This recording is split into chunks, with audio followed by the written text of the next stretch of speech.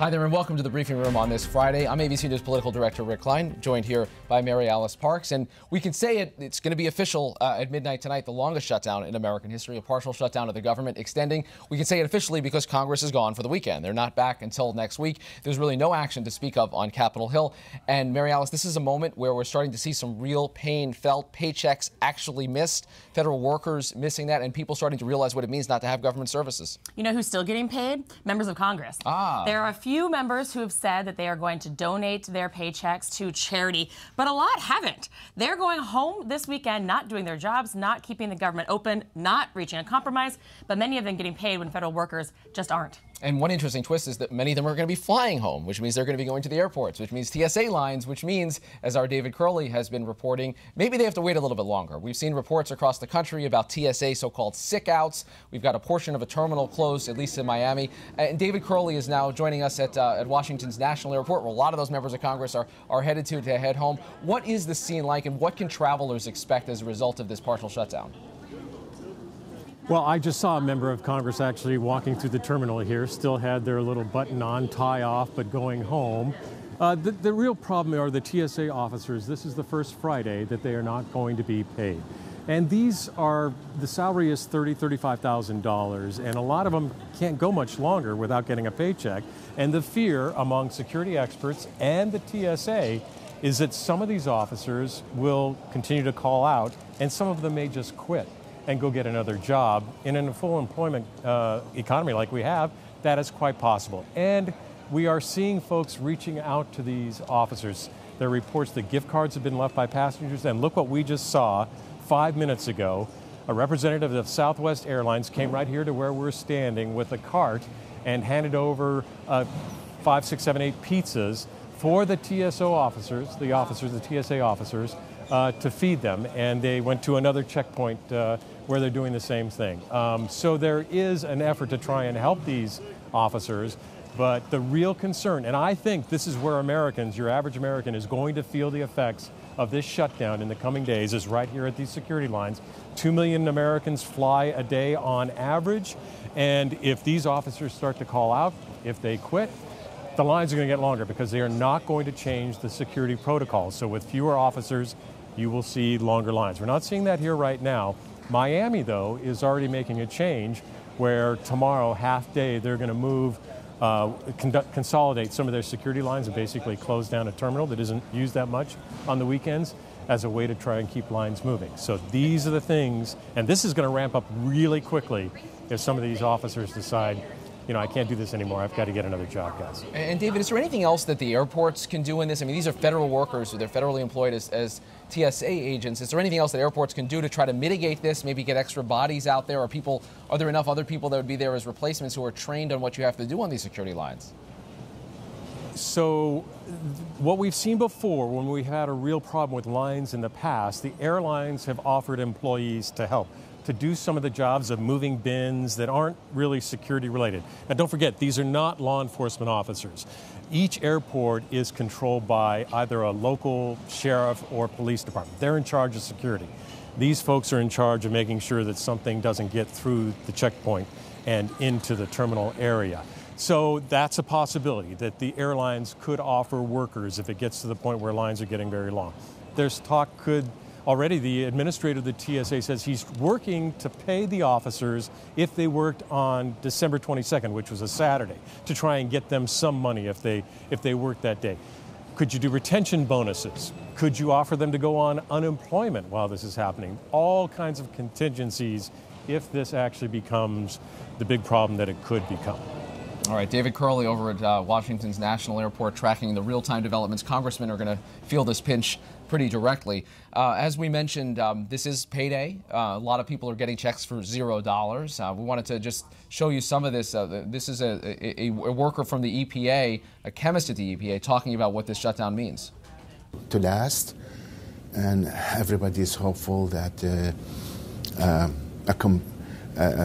solution, a compromise will be reached between Congress and the President, and that will enable us to go back to our jobs. It's only 40 seconds. And just moments ago, we've heard President Trump talking. We're going to dip in right now to President Trump talking about this the situation. Absolute right to do it. It says as clear as you can. Now, what will happen? I'll be sued. It'll be brought to the Ninth Circuit. And maybe, even though the wording is unambiguous, just like with the travel ban, it'll be appealed to the Ninth Circuit, and we'll probably lose there too, and then hopefully we'll win in the Supreme Court. But that's what happens. You can take the most perfectly worded document, as we have in this case, and they'll always bring it to the Ninth Circuit. And then you never know what's going to come out of the Ninth Circuit, and you never know what's going to come out on appeal. But fortunately, we have a Supreme Court that's treated us very fairly. So I'd rather not do it, because this is something that Congress should easily do. This is something that the Democrats should do. And I don't want to give an easy way out of something as simple as this. Not only simple, it's easy, and it's going to secure our, we have a country that is under siege. You could actually, a lot of people don't like the word invasion. We have a country that's being invaded by criminals and by drugs, and we're going to stop it. So I want the Democrats to come back to Washington and vote. Thank you very much. Thank you, everybody. Thank you. Thank you very much, everybody. You don't have anything to say about these accusations that you're overhyping the problem. Thank you very much. Thank you. Good job yesterday. I appreciate your sales pitch. I appreciate your sales pitch. I didn't see an invasion at the border. Oh, you didn't? I know. That's because we had a wall.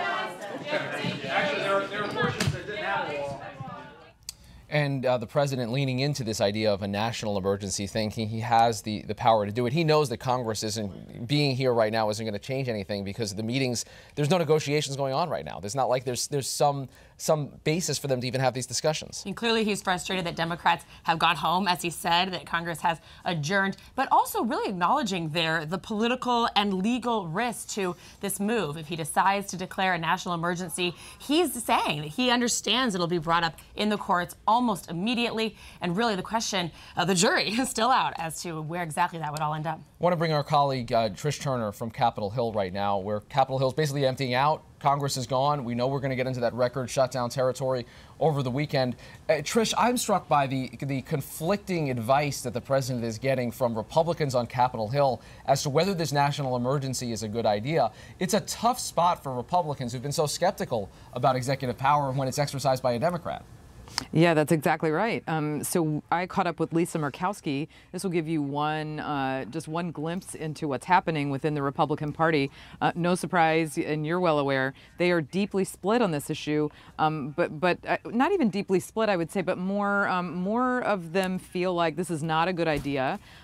They're split on the idea of whether it's legal or not. They know it's going to get tied up in courts. But when Lisa Murkowski and I just chatted for a while, she was saying, look, I'm really against this because of the precedent that it sets. I don't care what president is there. She even said, what if there's a President Sanders, Bernie Sanders, and he declares climate change a national crisis? Think of what he could do. Gun control. What if there's somebody in and declares, gun control a national crisis? Think what they could do. So she is sounding the alarm on that front. Marco Rubio, some of the more moderate members are with her in that spot. But she also said, look, this is going to get tied up in the courts. John Cornyn, a member of leadership, he said the same thing. It gets more and more complicated. But one thing Murkowski just told me I thought was interesting. She said, look, Trump really could end up in a lose-lose situation here. He could declare a national emergency. It could get tied up in court, and then he doesn't get the money anyway, because the court could tie up the money. So he could end up not getting what he wants, even if he does go this route. But I can tell you, most Republicans here are saying, Mr. President, don't go this route, because it also really complicates things here in Congress if he does it. And Trish, is there any movement on the idea of a funding compromise? It is unbelievable that we've barely even heard possible proposals put on the table at all. Right, and it's so strange to me. 2 days ago, we all saw that incredible, moment when Democrats emerged from the White House and they said, President Trump just walked out. He slammed the desk and walked out. And so really nothing has happened since then. Behind the scenes, there was a small group, Lindsey Graham, a Trump ally, meeting with a group of other Republican senators. They were talking behind the scenes to a few Democrats. They were trying to come up with, like, maybe we could, find some emergency supplemental money. Then we could pair it with some sort of a DACA fix. That's a key Democrat priority. Even Dick Durbin was saying, God bless him, Lindsey's trying to find a solution, and I'm all for it if he can find it. But then in the middle of everything, on Thursday, Lisa Murkowski just told me, she was in that group too. She said, we were all sitting in a lunch and we were all excited about maybe finding a solution. And then we got word that President Trump wouldn't take it. He wouldn't sign it. So he told them no. Even when Vice President Pence, Jared Kushner they were in these meetings at different times, knew what was happening in these meetings. Jared Kushner was encouraging what was happening in these meetings. And then President Trump, once again, pulled the rug out from under them. So Lindsey Graham, he left a meeting. We caught up with him. He was so frustrated. He said, I'm done. I'm going to the gym. And then he put out a statement saying, just call a national emergency. We don't know what else to do. Well, at least the House gym and the Senate, the congressional gym is still open, I guess, Trish. Yes. Throwing up their hands at the whole crisis. Indeed. Trish, we appreciate you checking in on this Friday with us. I want to turn to Luis Martinez, our man at the Pentagon, because Luis has been reporting on some preparations that are going on through the military, through the U.S. Army Corps of Engineers in particular, to cope with and start to comply with a presidential declaration of a national emergency. Luis, what do you believe, what's your reporting show the president could actually do with allocated funds?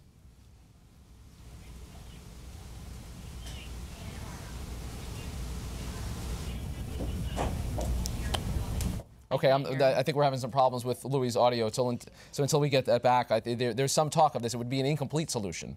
And a political question. Do members of the military, do active troops want to spend their time? Did they sign up to build a wall? I think we're going to continue to get some political questions if he goes that route. I think we've got Luis back. Luis, if you can answer the question for us of what the president would be able to do through the military, through money that's already been allocated.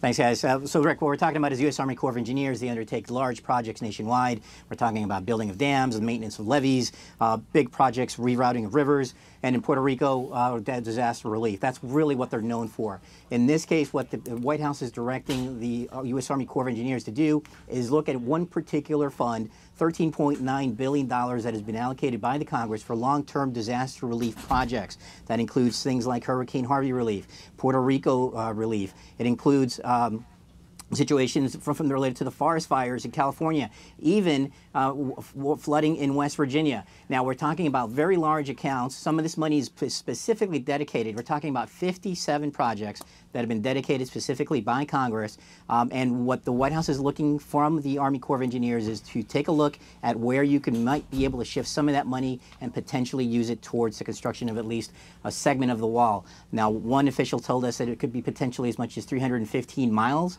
of wall that could be funded if with the $5 billion that the administration is looking for.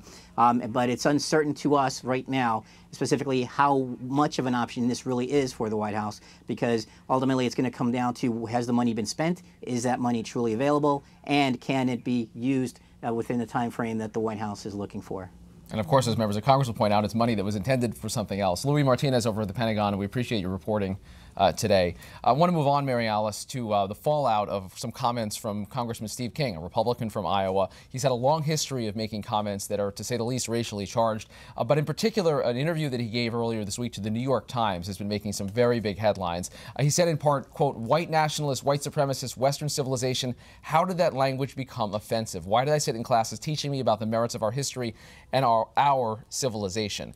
We have seen some pretty staggering fallout from this. Senator Tim Scott, the only African-American Republican in the Senate, said this needs to be called out because it's racist, and you have to call it out as racist. And that words matter. Senator Scott said that words are dangerous, and basically that in 2019 we should understand that words have power, and that the Republican Party needed to address this. Tim Scott stopped short of laying out a proposal for how the Republican Party should exactly respond, but basically said enough is enough. Enough is enough, and Congressman King was on the House floor today, in part delivering an explanation, saying he made what he calls a freshman mistake in talking to the New York Times. He says his comments were taken out of context and that he is not a freshman, and he's been accused of really this point. before. He's been around the block before, and this actually feels very consistent with past statements of his. He did apologize there on the floor, but again doubled down on this idea of being a nationalist, and it's a lot of language that most Americans do not feel comfortable with. And I think you're seeing a growing number of Republicans say that. We remember during the campaign when the chairman of the National Republican Congressional Committee stepped aside from saying he'd support Steve King. Steve King ended up narrowly winning. Now there's at least two primary challengers in the mix. Jeb Bush, among others, are those among those saying that Steve King needs to be beaten in a Republican primary if he doesn't step aside on his own. And be curious to see the president when he reacts to this, because he's been a big supporter of Congressman King, and King likewise. And how the party reacts, what they do in terms of funding or support. Great. Big weekend of 2020 action, Mary Alice, as we love to cover. Tomorrow, Julian Castro, down in his hometown of San Antonio, is expected to announce his candidacy for president. He's already gone to the exploratory committee. What's your sense on how this shapes the race if Castro gets in? Well, also Elizabeth Warren is in New Hampshire. She was in Iowa last weekend. Julian Castro making the rounds in those early states as well. I think we're seeing a really accelerated timetable. People have noticed that Julian Castro and Elizabeth Warren are benefiting by being the only ones out in these states right now. There's a few others don't have the same name ID. And everyone's anticipating a really crowded field in March and April and May. There's going to be a lot of folks trekking around just a few cities. And so there's some benefit, perhaps, to being in early. Some news from Beto O'Rourke. He hasn't said much other than to his dentist, I guess, in online forums. That was hard to talk like that. A little gross. But he is going to be interviewed by Oprah next month. I think that'll get a couple eyeballs. It will get a couple eyeballs. A lot of buzz around him. People are excited about that generational shift in the Democratic Party. He seems to represent something newer and fresher, obviously a lot younger than some of the other frontrunners. And if you needed a sign that 2020 really is upon us, you're going to have physical office space opened up by John Delaney, the former congressman from Maryland. He's a declared candidate for president. He was the first in the race. He's been working this pretty hard. It's unbelievable just how early this is. But of course, it's not that early for John Delaney. He's been driving around Iowa basically for the last year, even has a campaign bus. There he is talking to our Brad Milkey in his hometown in New Jersey. But John Delaney, yes, opening up the first campaign offices of the 2020 cycle in Iowa this weekend. And, you know, he gets to benefit in some way from being straightforward with the Iowa voters. He was not coy. From the beginning, he has said he is in it. He's not playing that sort of funny dance. He's not being shy about his intentions, and that could really help him. And a note today on the Supreme Court, Ruth Bader Ginsburg, RBG, the film, the biopic about her going in wide release just today, and an unusual statement from the Supreme Court today. Earlier this week, she missed the first arguments of her entire career in the court, first time in a quarter century, and a statement for the Supreme Court today saying that she is cancer-free, that all of the tests have come back clean. She's going to require some more time recovering. I was just struck by the fact that this statement had to be released at all. There's been some buzz and speculation about her health, and it seemed like Ruth Bader Ginsburg, through the court, wanted to quell that as much as they could. Well, sure, she underwent pretty serious surgery, and you know, you really feel like Democrats, after what she has come to represent for them, but also that brutal Supreme Court fight with Brett Kavanaugh just last year, you can feel this tension in the Democratic Party about a moment where she might not be able to continue to do her job. I've seen online people volunteering to donate lungs to keep RBG in her seat. The left is very worried about this. No further treatment required at this time, according to this statement from the Supreme Court.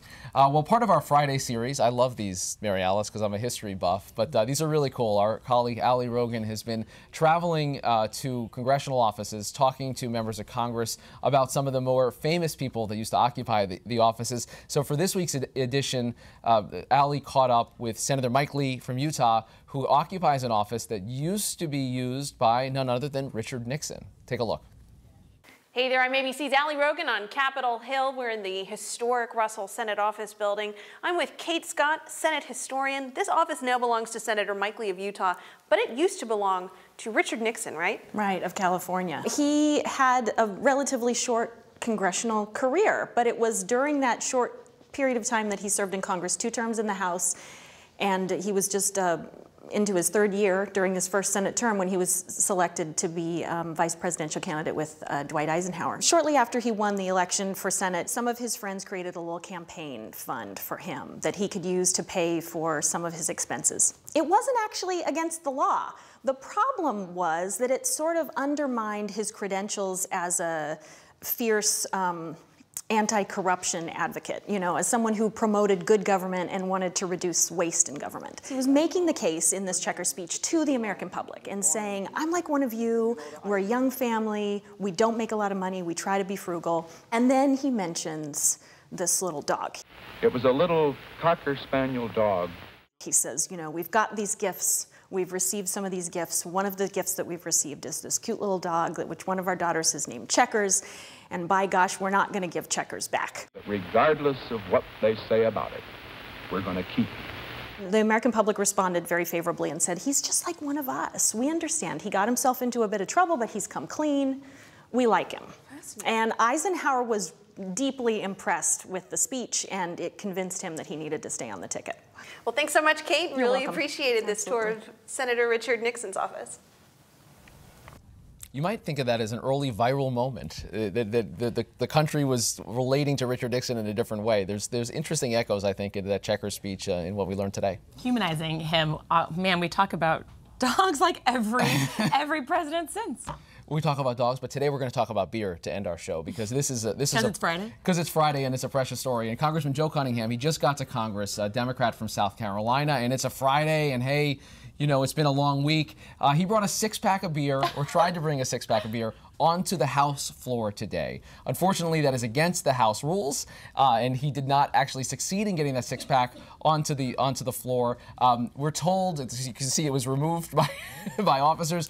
We're told that the six-pack was not meant for consumption on the House floor, Mary Alice. He was going to bring it to a colleague as an example of some of South Carolina's finest brews, and thought that was the best chance, the only chance he'd seen before he headed to the airport. We're told that it did get to its intended recipient, but how about that Joe six-pack image? I mean, you can see why some new freshman members are a little bored up on Capitol Hill. You know, they get elected, the government shut down. What can they do? Have a beer. I mean, you want to talk about Congress being relatable. I think we can all understand that. All right, that does it for this edition of The Briefing Room on this Friday. Thank you for joining us. For Mary Alice Parks, I'm Rick Klein. You can check us out all week long at abcnews.com. Thank you for watching.